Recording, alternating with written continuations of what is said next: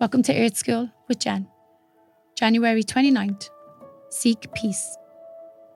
I drove down the winding road into Kings Canyon, California, not knowing what to expect.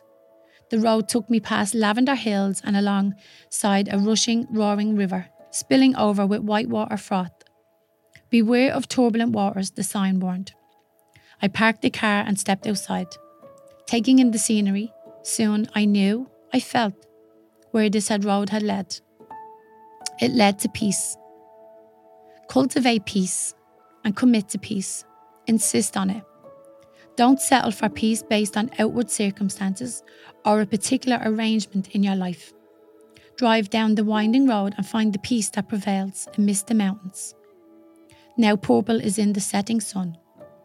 Find the peace that prevails even when the turbulent waters of the rivers roar through your life. This is the peace the universe offers, and settle for nothing less.